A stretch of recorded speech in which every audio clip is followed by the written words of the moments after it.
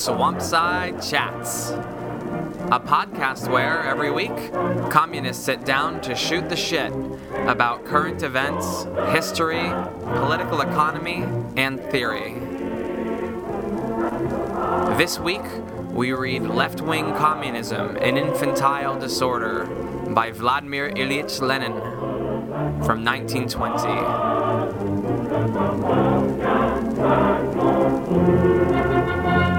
This is part one of two of our long section-by-section discussion.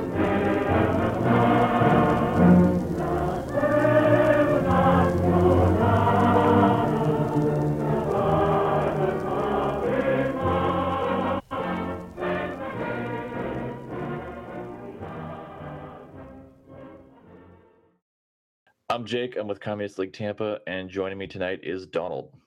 Hey, it's Donald, also from Communist League of Tampa. And Lexi. Hey, it's Lexi, undialectical in practice. And tonight we are discussing Lenin's tract, Left Communism and Infantile Disorder. The term infantile disorder became somewhat famous. Isn't that like a mistranslation? I've heard different debates about this. I don't know. Yeah, it's supposed to be called, I think it was called left-wing communism, a disease of childhood, or something like that is the correct term. I know it was also the namesake of the infamous Facebook group Embracing the Infantile. Oh God, let's not talk about that. The infantile. Far more interesting things to talk about than that. Okay, so it's very famous because left communism, I think, has gained some level of vogue in recent years online. Although, what left communism is kind of covers, at least in contemporary parlance, a pretty broad spectrum, like everything from It's a lot different even from what Lenin is talking about in this piece, because the actual original left communists actually originally really supported Bolshevism, and they saw themselves as like the true Bolsheviks. And yes, although there is a difference between the way that the Dutch-German Council Communists and the Italians deal with the 1921 Bolshevization. Which, yes, exactly. But initially, the German Dutch are pro-Bolshevik. Right. Well, initially the quicker.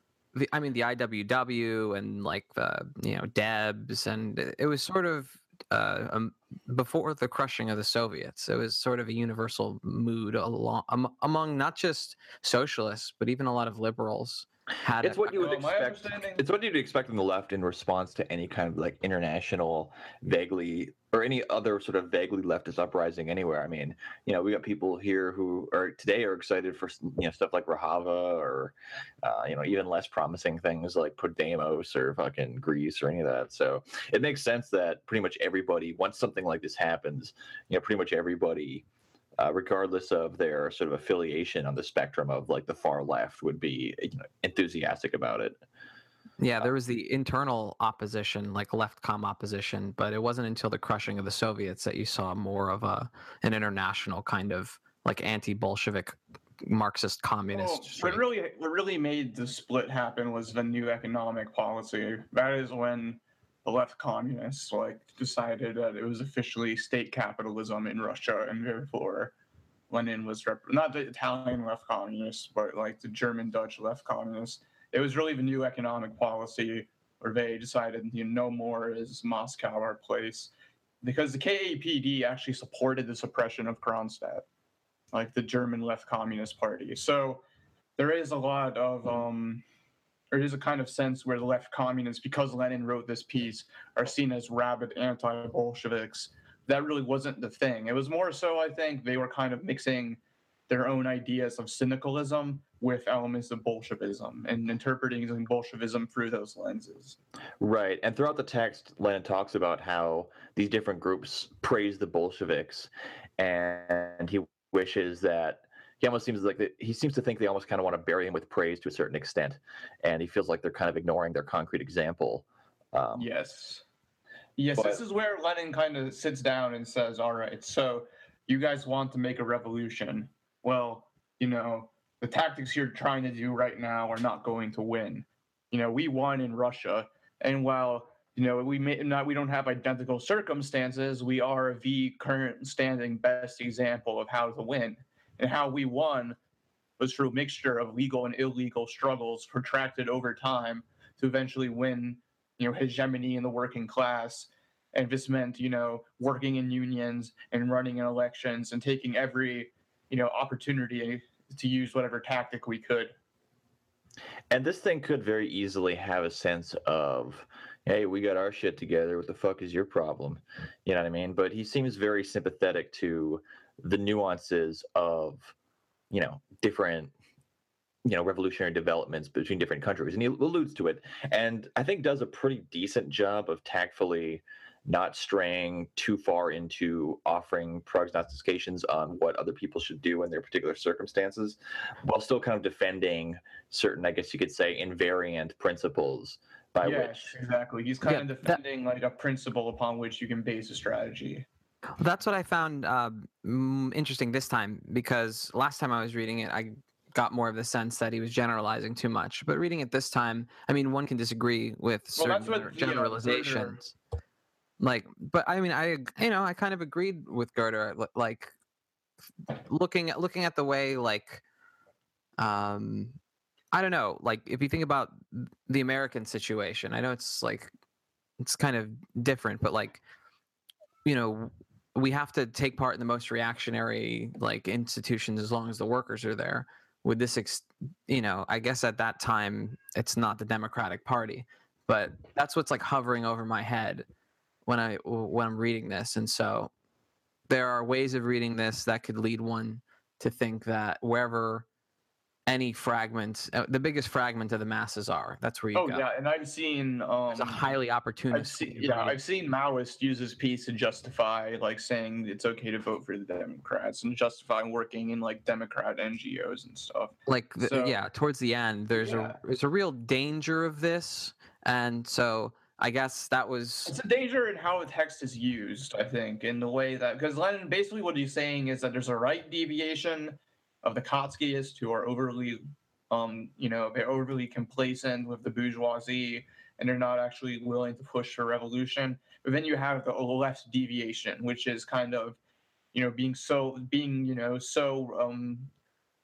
left wing basically that you can't actually function strategically. I think is what he's saying. Like you have to, derive your tactics from the actual circumstances you're in, not from these kind of universal historical principles. So what actually prompted Lenin to write this specifically? Do we know? I mean, I know it was basically just political struggles in the Comintern. The whole, basically the emergence of a left opposition within the Comintern before the Trotskyist left opposition, but like the original left opposition tendency in the Comintern. And he's speaking more to the German, Dutch, and the British communist left than the Italians, even though he does disagree with Bordiga's abstentionism. Bordiga still accepts that they're going to run candidates and runs candidates in order to maintain unity with the International. And so he's not willing to split with the Comintern on that issue, even though he disagrees with it. But so Lenin is really talking more to the people who are on principle against electoralism. Okay. So section 1, subtitle is, in what sense can we speak of the international significance of the Russian Revolution? And basically in this section, Lenin argues that the Russian Revolution has lessons to teach all workers, and its accomplishments can't really be reduced to some provincial eccentricities. He also says, once other countries successfully have their revolutions, Russia will again be the backwater of the international workers' movement, but for the moment, it's at the forefront. And that's just kind of, I think, setting the stage of trying to understand how he conceptualizes, the way that the Russian Revolution will relate to future revolutions in this current moment. Yeah, it definitely is a perspective of world revolution. But it's not like there's going to be one big world revolution all at once. I think the Bolsheviks had realized, that at this point, like there isn't going to be spontaneous worldwide revolution, and we can just, say workers arise, join the Comintern, and everyone's just going to join up and overthrow the state. I think there was that illusion in the early Comintern, I think. And I think a lot of left communism is actually kind of like a continuation of that illusion.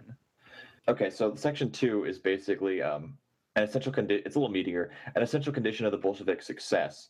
And he says, quote, I'm just going to read it at length. The dictatorship of the proletariat means a most determined and most ruthless war waged by the new class against a more powerful enemy, the bourgeoisie, whose resistance is increased tenfold by their overthrow, even if only in a single country, and whose power lies not only in the strength of international capital, the strength and durability of their international connections, but also in the force of habit and the strength of small-scale production. I repeat, the experience of the victorious dictatorship of the proletariat in Russia has clearly shown, even to those who are incapable of thinking or have had no connection to give thought to the matter, that absolute centralization and rigorous discipline of the proletariat are an essential condition of victory over the bourgeoisie. Yeah, and that would be an example where I think the left communist and Lenin agreed. Like the left communist, at least Hermann Goethe, who the guy who wrote the response to this, he says, oh, we're for a centralized party. We want iron discipline. We just want the right leaders. And the leaders in our parties are too influenced by social democratic traditions.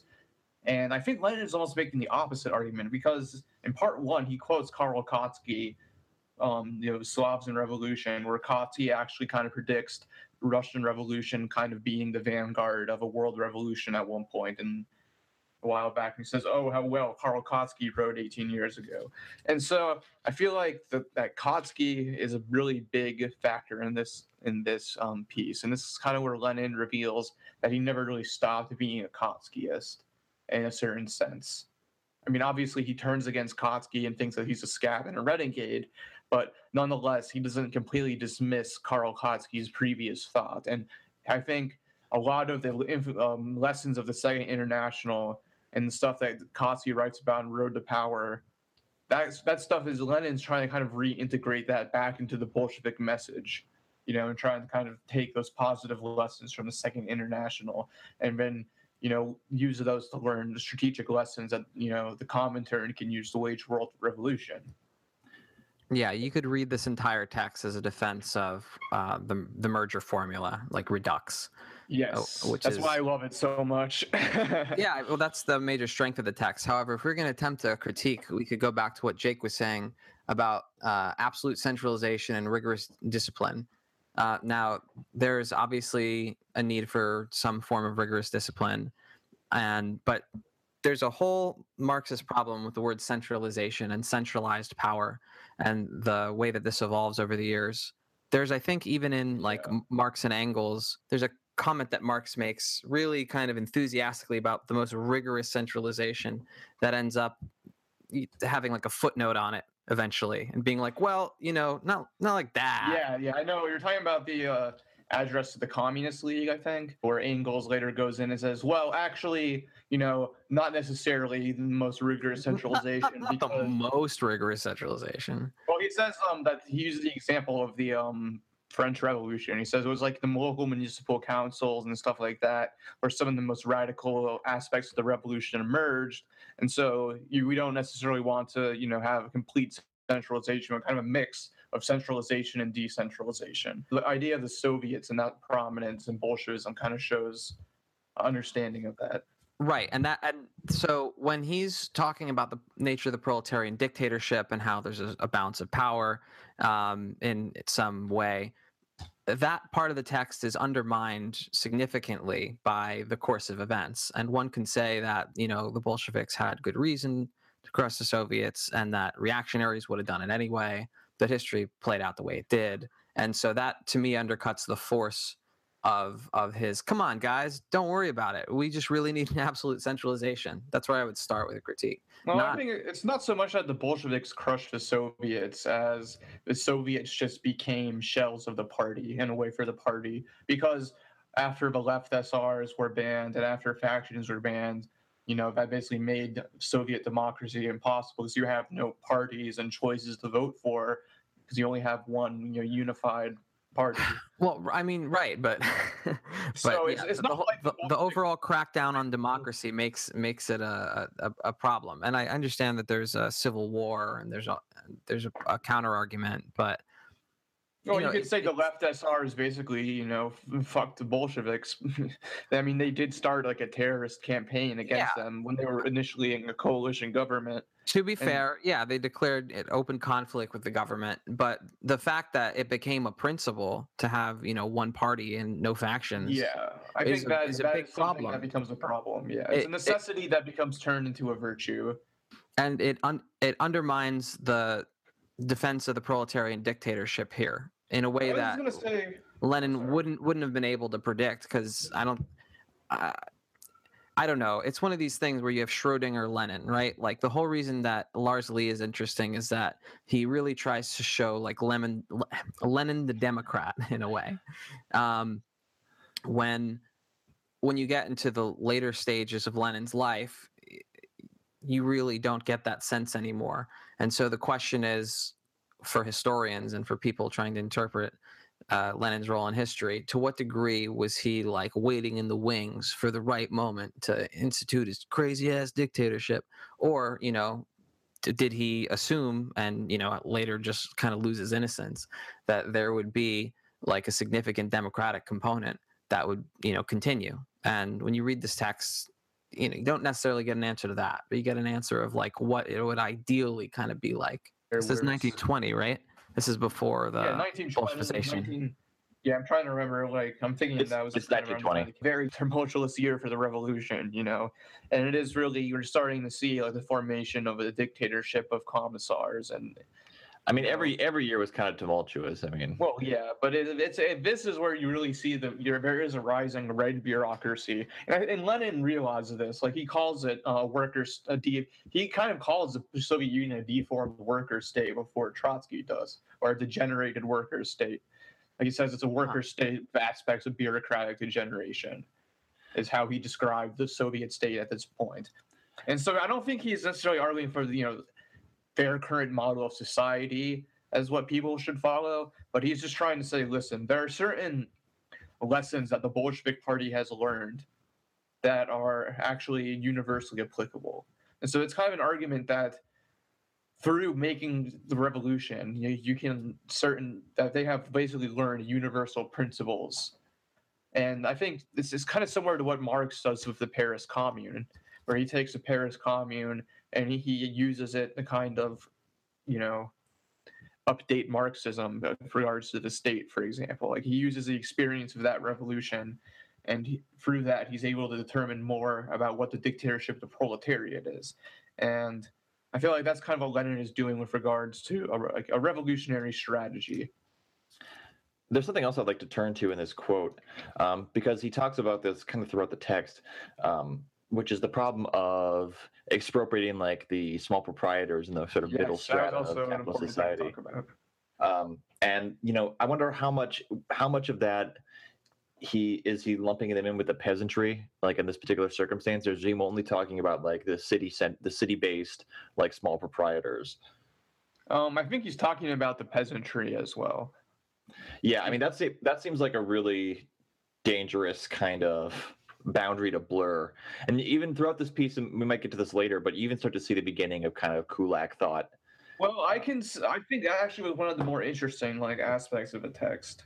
Yeah, that abstraction is helpful because it takes the idea of the small propertied owner and small propertied interest beyond the Russian context into a way that's applicable to something and he's also kind of showing advanced capitalism.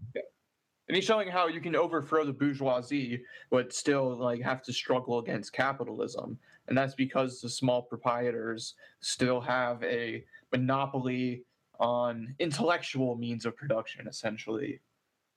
This doesn't just include peasants, but also includes state bureaucrats, aspects of the civil service, like specialists in industry. Those people would be considered petty proprietors by Lenin, I'd say. And but there is something about that is distinct from the peasantry, and I think the problem, of the peasantry in core imperialist countries is different from what it was in Russia. If you blend the peasantry and the small proprietors together, you see the traces of the Communist Party in Russia's sort of schizophrenic relationship to democracy and the peasantry. underpinning this piece a little bit, and that's kind of one of the problems with it, that would never really be satisfactorily resolved in the history of the Soviet Union. Yeah. I mean, well, that's kind of also part of Girder's critique, is he says that, well, the Russian situation was unique because you could ally with the peasantry, and our peasants aren't good.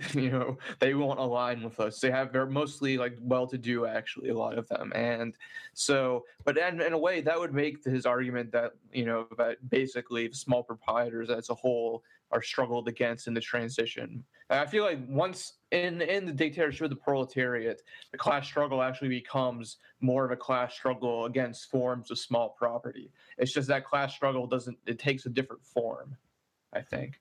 Sure, but that's easier when the petty bourgeoisie are minority class. But and that actually does tie in what Gorder said there. And I didn't read the Gorder piece for this, but it does kind of tie to something Lenin says in this very section, where he basically argues that the possibility of the development of the revolution in Russia rests on the long history of resistance to brutal Tsarism and the political immigration which led to linking the Russian vanguard internationally from the 15 years of political chaos that existed from 1903 to 1917. So sort of peasant resistance to Tsarism did foster like this very fertile revolutionary environment. I don't think it wouldn't have happened without the peasants. The Right. peasants were huge. The fact that the Bolsheviks were they took up part of the peasants' program. Yeah, the left SR program. Yeah. Yeah, that was what allowed them to kind of make the revolution. And then the question after that, becomes, how do we kind of balance the peasant and the power of the peasant and the proletarian?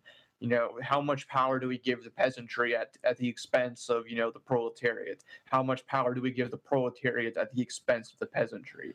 Well, and that's why they feared the left SR so much, and that's why they kind of feared anybody who could develop some kind of base in the peasantry. It was really symptomatic of the extreme political precariousness, not only of the Bolsheviks but of the working class itself in Russia at the time. But let's see. In this section, sorry, Lexi. Oh yeah, any government has to have some certain principles that are more or less not negotiable. Especially to uphold some kind of economic formation, be it like a class mode of production or an attempt at a classless society. But beyond that, you can't have, especially when you're thinking about the way that the peasantry gets expropriated by capitalists or by Stalinists, or what any realistic option for a better future would be struggling against small proprietors and capitalism. You can't have this tight butthole iron discipline about all this stuff. It has to be an open democratic environment, or else they will be an open rebellion. Well, no other way around it.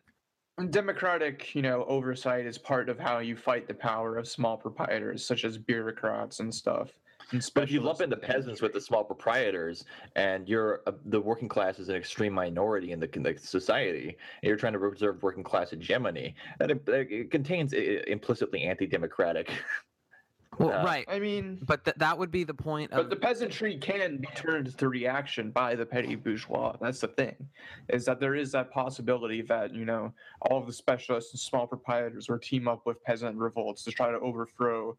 That was kind of what was a big part of this, and there is that element of war communism in here. Is kind of what I was getting at. Sure, but at some point, the same reason that you're not going to be able to vote in capitalism in the communist democracy is something like the same reason we can't vote in communism in capitalist democracy. There's one more thing in this section I kind of wanted to get at before we move forward. I thought Lenin's argument of where discipline comes from was really interesting, and it basically breaks down to three things: 1, working hard; 2, having a broad base in the masses of working people beyond the proletariat; and 3, being right all the time. I mean, he doesn't use those exact words, but that's basically what he says. And that's kind of what I find a little bit unconvincing about this in parts, is where it's just kind of you just need to do it better. You just need to do better. We hustled for this shit. And, there is a little bit of The parts on iron discipline and that stuff are annoying, but I mean, it's like not just annoying. It's frightening, and it's sort of like it shows you what goes wrong in Lenin, like IRL, not just on paper, like, and how we would improve on his formulations. I mean, it has to be put out there. Like there's a role for discipline, but he's not just talking about like a well-structured society or well-structured party. It's more than that. Like it's I mean, let's really put this in historical context, though. In the Ruhr in Germany, it's 1920. In the Ruhr in Germany, you would literally have a Red Army fighting against a fascist putsch. You have a literal class war occurring in Europe.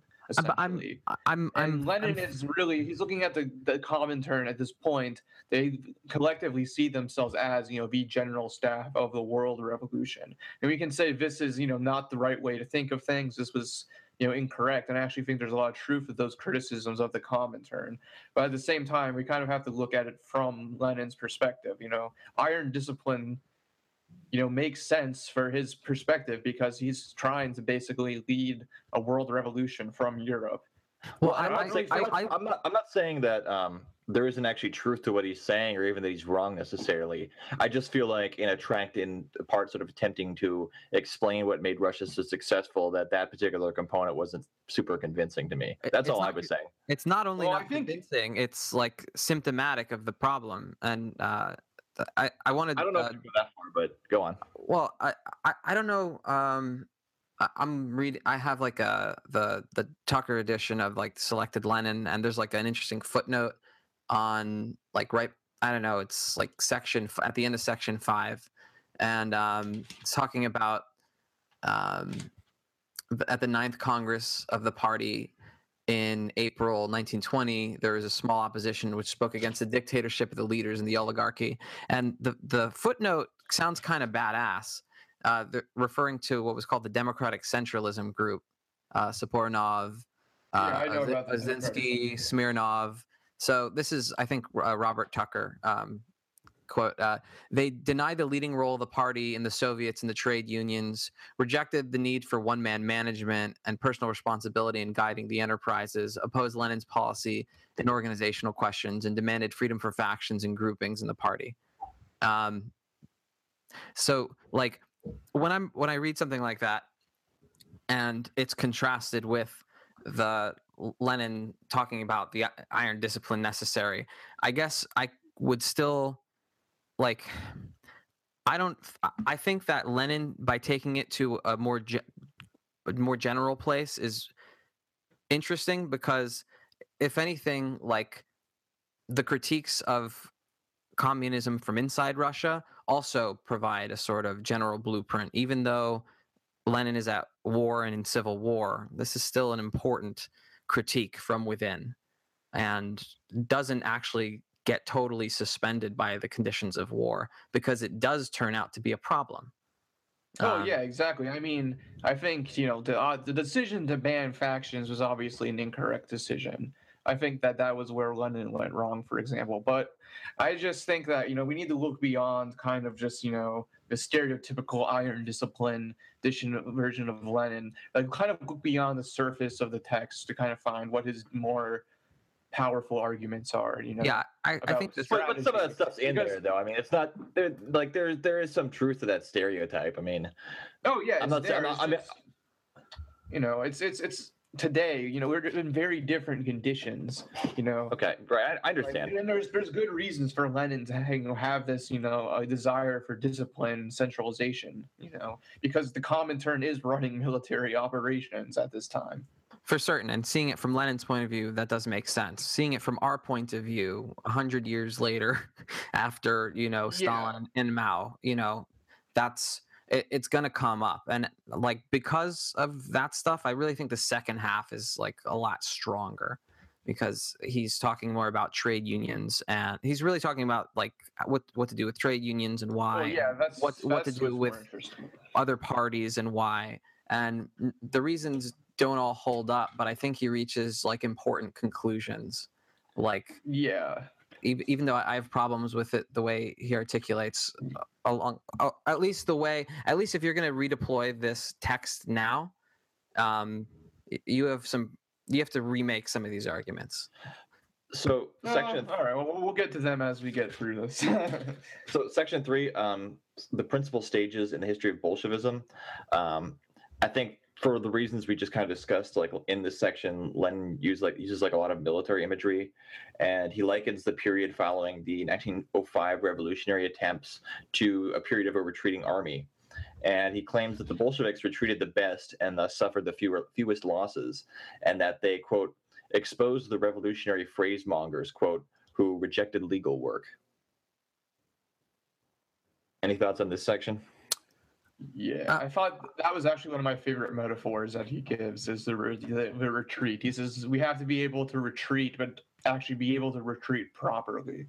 And the left communists only want to be on the offensive, and they don't understand how to retreat, how when it's not time to take power and wage civil war, what do you do? What do you do when you actually have to when you have your forces take losses and you need to like rebuild your strength? Well, there's not even a we in a political situation without with some kind of institutional memory of how to fight and what to do. Not even, and so that's what I think is useful about that metaphor. For the Bolsheviks, it ends up not totally being a metaphor, but in terms of like the way that you need a coherent thing to be able to attack and retreat, that is important. That's the party, whatever you want to call that. That's where Kautsky's influence, I think, is important here. That's where the road to power and the life of August Bebel is kind of shown to still be an influence on Lenin's thought. And I think that's kind of where the most valuable stuff is, because he's looking at what does the party do in retreat? What does the party do in times of social peace? And I guess the left communist argument is typically like in times of social peace and non-revolutionary times, the party can only be a small minority vanguard of the most pure workers. And the party can't, work in trade unions, and it can't, work with social democratic parties and united fronts because, that's, breaking with purity. That's breaking with our eternal principles. Well, I mean, to set it a little more seriously, it would be, that we're reinforcing, we're not helping. Like there's a sense towards the end. There's a sense towards the end that Lenin's like, look, if the equivalent of Bernie Sanders or whatever flops, that's just going to help the far left. That's just going to help communism, because it'll be like, see, I told you so.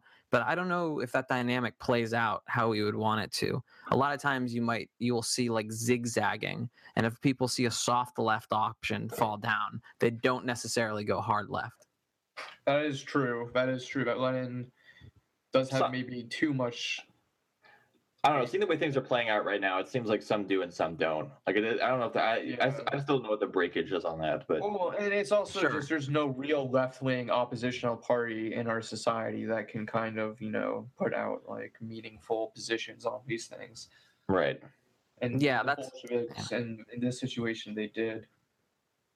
Yeah, and even putting Bernie there was sort of, a stretch. And I think another thing that he kind of takes from the history of Bolshevism that he thinks is, unique is kind of how the Bolsheviks had to struggle against the Mensheviks before they had to struggle, against the bourgeoisie, basically. And he says that because of, because you had the Bolshevik-Menshevik split, Russian social democracy was therefore able to take a more like radical stance against social chauvinism and social patriotism because, Lenin had, actually fought this factional battle. And so, he kind of, at one point references, people kind of from Europe would be like, "Oh, Lenin's so sectarian. He's dividing the movement so much." But in a way, what he ended up doing was, helping create a movement that was better able to resist, social patriotism and resist World War I. Yeah, there's this heighten the contradictions sort of sense to that, like there wasn't, powerful enough of an opposition faction in the SPD, I think, is what kind of like what he would be saying, or a true, Marxist, faction to fight that actively fights against, revisionism or whatever, wherever it comes from. So section 4 is titled "The Struggle Against Which Enemies Within the Working Class Movement Helped Bolshevism Develop, Gain Strength, and Become Steeled." And he kind of starts it out with this maneuver where he basically brings up the idea of petty bourgeois revolutionism and kind of pins that to anything he doesn't like. So like anarchism and certain parts of social democracy and the left SRs are basically all lumped in as like petty bourgeois revolutionists. Yeah. Which there's certainly some truth to that. Yeah, and again, the anyone who is capable in condemning on principle the terror of the Great French Revolution or the terror employed by a victorious revolutionary party, will, I don't know, just basically will be ridiculed and laughed to scorn by Plekhanov or something like that when he was still a Marxist, something like that.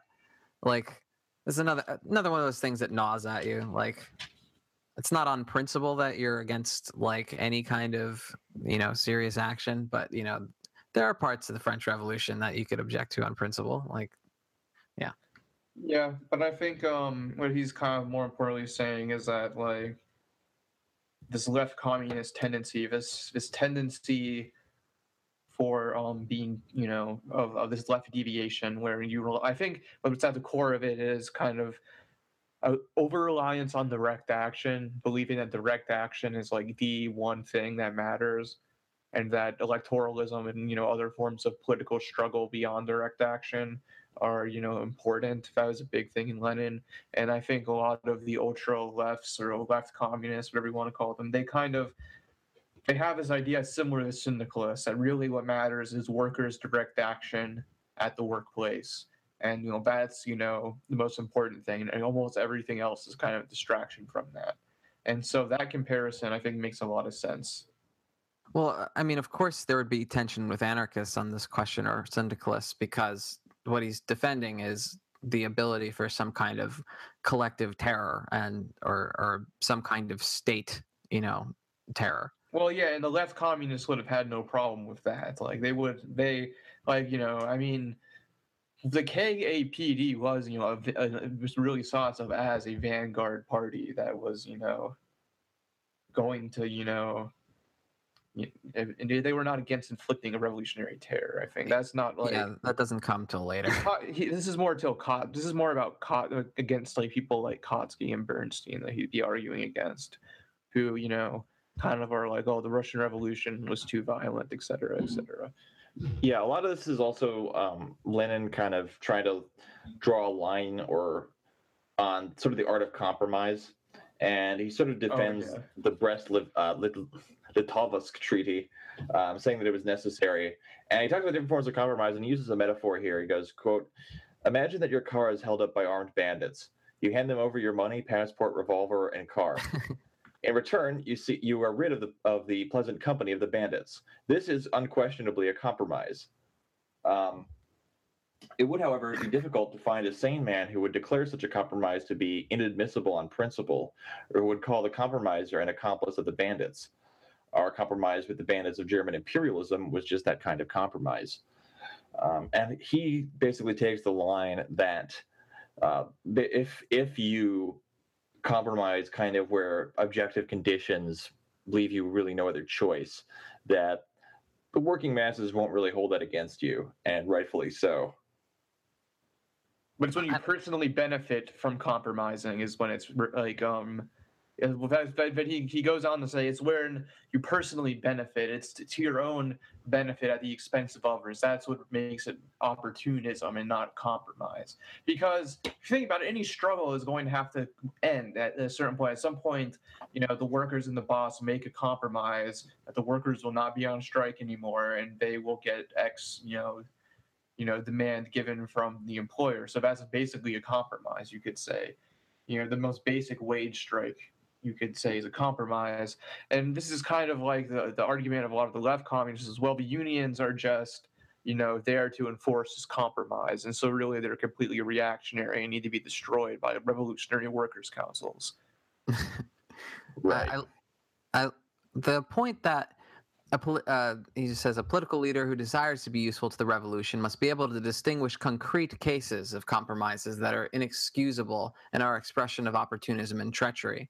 And I think what you really lose with hard left communism is the distinction between doing something smart and doing something unacceptable. Yes. And without some kind of notion of betrayal, whatever structuralist Marxism one wants to. Well, I mean, left communists can't comprehend the difference between, like, doing, something with the DSA, doing a common united front project with the DSA, and, like, I don't know, like working with the Democrat Party itself, for example, or And there's a certain structuralist. There's a certain structuralist logic to that I don't, think one can get around until you see a formal break. On the other hand, like the later sections of this, some of it I do think is relevant to the debate about the DSA and some of the problems that I have with the way people are engaging, not necessarily the concept of doing it, which I find kind of seductive, but not seductive to rejoin the DSA because I was once a member. Well, and this is kind of an elemental problem for revolutionaries, is that you want to overthrow the current system, but you inhabit that current system. And so, it's very understandable to have this impulse that a lot of anarchists have, especially when you're suspicious of leadership, to just have kind of like this set of eternal principles that you just adhere to. And if you enact those principles and just get everyone else, it's like a very moralistic approach to politics, where it's like, if we can just create these organizations that stick to these ironclad eternal principles, then, through a sheer refusal, eventually we will create this heroic example that will inspire everyone to revolt, and then that'll overthrow the system. But politics is a little more complicated than that, and requires leadership, because if Lenin's metaphor is correct, and that the party is basically like an army of the working class, then armies need generals, and armies need tactics in order to outmaneuver their class enemies. Actual historical left communism is way different from what, like, online left comms are. Like, these people, they were basically Leninist. So the next section, left-wing communism in Germany, the leaders, the party, the class, and the masses. So he starts out dissecting a particular pamphlet called The Split in the Communist Party, the Spartacus Lead. And he goes, a few quotations will suffice to acquaint the reader with that substance. The Communist Party is the party of the most determined class struggle. Politically, the transitional period between capitalism and socialism is one of the proletarian dictatorship. The question arises, who is to exercise this dictatorship, the Communist Party or the proletarian class? Fundamentally, we should strive for a dictatorship of the Communist Party or for a dictatorship of the proletarian class. And so, this is kind of the familiar thing that sometimes people will put forward of, is a bottom-up revolution or a top-down revolution? Or is it the party in charge or is the class in charge? Yep, this is the classic, left communist argument, basically. Yeah, and you see it from anarchists too. And anarchists. And so Lenin retorts, the mere presentation of the question, quote, dictatorship of the party or a dictatorship of the class, dictatorship of the leaders or dictatorship of the masses, quote, testifies to most incredibly and hopelessly muddled thinking. These people want to invent something quite out of the ordinary, and in their effort to be clever, make themselves ridiculous. It is common knowledge that the masses are divided into classes, that the masses can be contrasted with classes only by contrasting the vast majority in general, regardless of division according to the status in the social system of production, with categories holding a definite status in the social system of production. That, as a rule, and in most cases, at least in present-day civilized countries, classes are led by political parties, that political parties, as a general rule, are run by more or less stable groups composed of the most authoritative, influential, and experienced members who are elected to the most responsible positions and are called leaders. All this is elementary. I didn't know that sentence was going to be that long when I started reading it, but there you are. But it's a classic, like if this is elementary.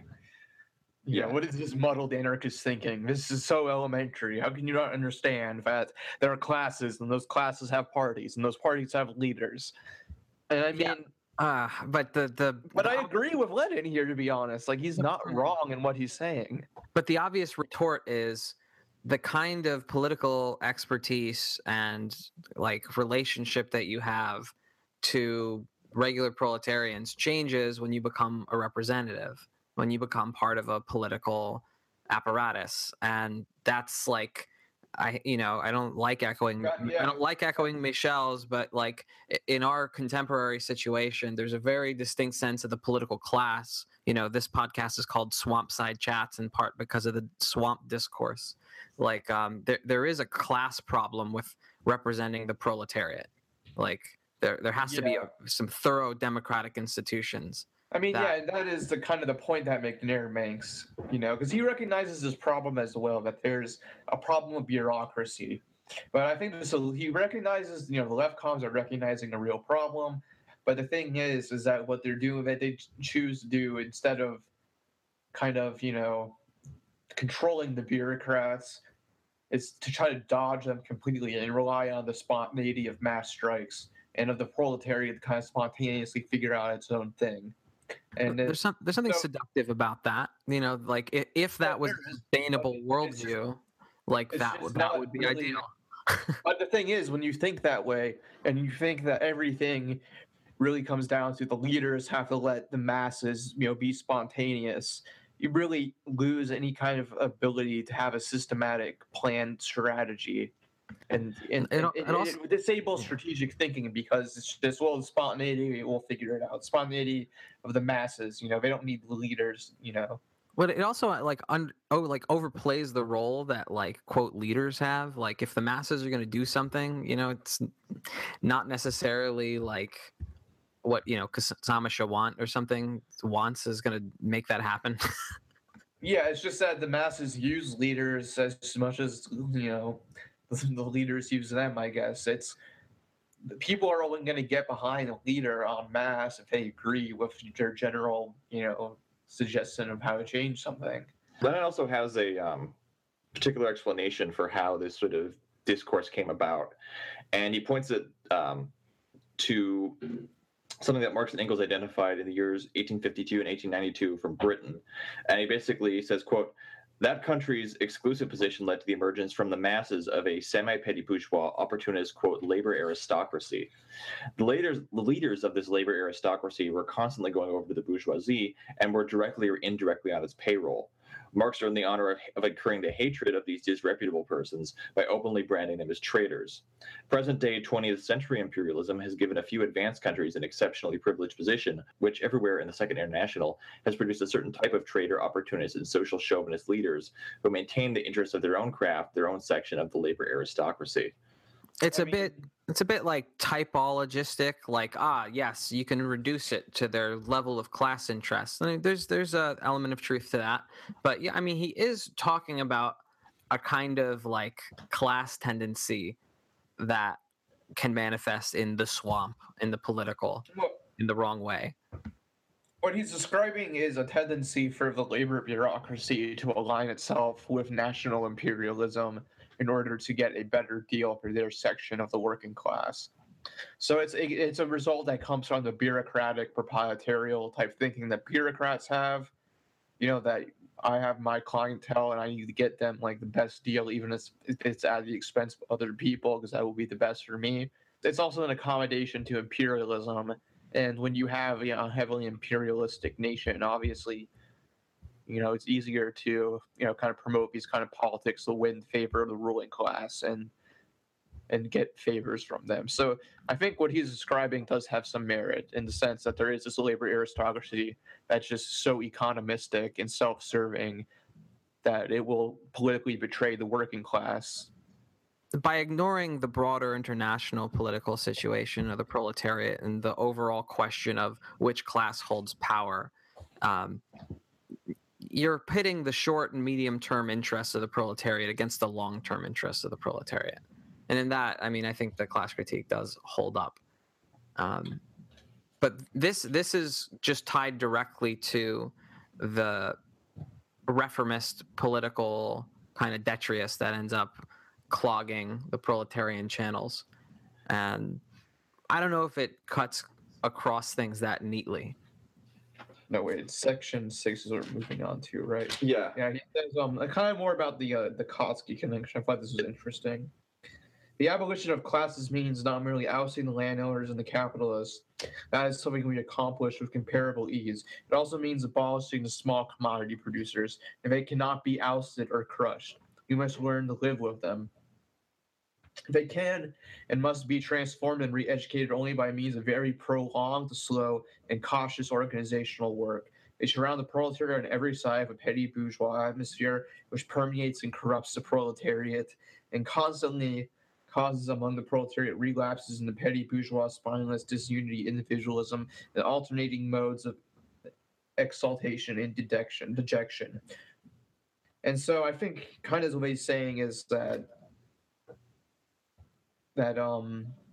there is this influence of the petty bourgeois on the working class that happens basically because the petty bourgeois are the controllers of culture. Their ideology is basically the mass ideology, and it's constantly kind of permeating the workers. And I think there's a way that it kind of becomes part of people's habits of thoughts, no matter what political persuasion they are.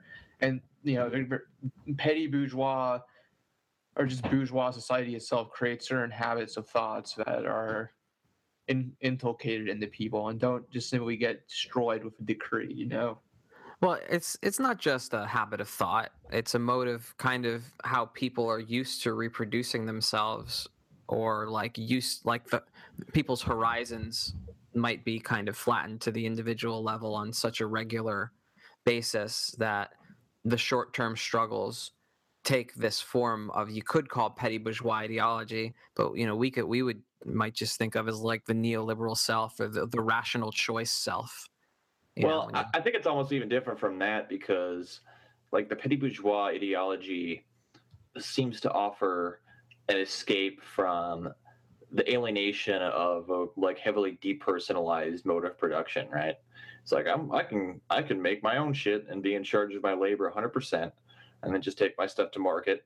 But at least I'll be in charge in the workshop of producing whatever, or the fields of producing whatever I produce. And I'm not subject to this like large impersonal system that will, basically turn me into like a pure subject of labor, Well, that conflicts with what comes right afterwards, which is the strictest centralization and discipline are required within the political party of the proletariat in order to counteract this, in order that the organizational role of the proletariat and that its principal role may be exercised correctly, successfully, victoriously.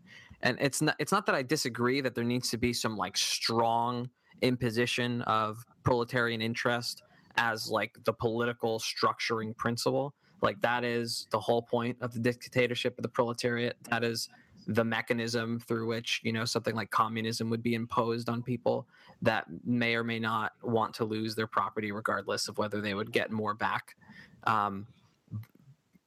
But yeah, it overemphasizes how much that this can be a matter of discipline, and it has to be sort of a matter of incentive structure, really. You have to kind of get in the lizard brain and make it worth their while.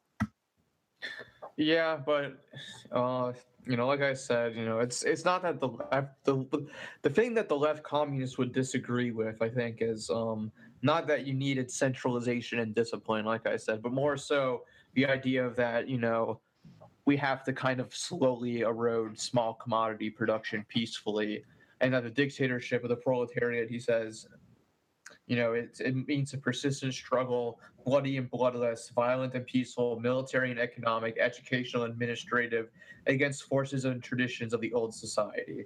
And so what he's kind of saying is a lot of the dictatorship of the proletariat doesn't mean we can just we don't just smash the petty proprietors and peasantry, but we have to kind of make societal measures to incorporate them into socialized production. And a lot of it is, going to be just campaigns of education, economic changes, but as well as, military aspects, which kind of Maoists kind of act like is the only aspect. Yeah, I'm definitely, voicing my approval for more of a new economic policy kind of approach, and like for what Kautsky describes in the social revolution. And that's kind of what I had in mind.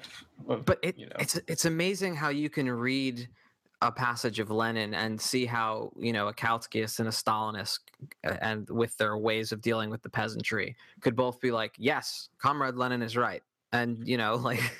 I mean, I don't think you could necessarily justify the way Stalin dealt with the peasantry using Lenin's writings on the peasantry, because by 1920 he had realized that the collectivization of the peasantry is going to be very gradual, and it was not going to be this violent forced struggle that Stalin made it into. Like, he had already realized that was not a road he wanted to go down.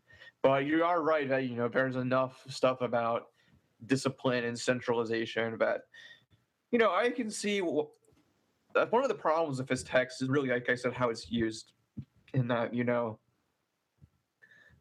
the way that sects use it, the way that Leninist groups use it, there's all this stuff about centralization and unity and leaders. That's good, to inculcate like members of a sect into agreeing with the leadership, and and when they question a lot of your opportunistic stuff, you can kind of point to Lenin, and be like, oh, that's ultra leftism, which is what Lenin says, blah blah blah. And that's the problem with this text, is kind of how it can be used for reformist ends, basically. Because it is making a lot of correct points, but the way people use Lenin means that it can be used in all kinds of different. Yeah, he's vague on exactly the points that you would want him to be clear on.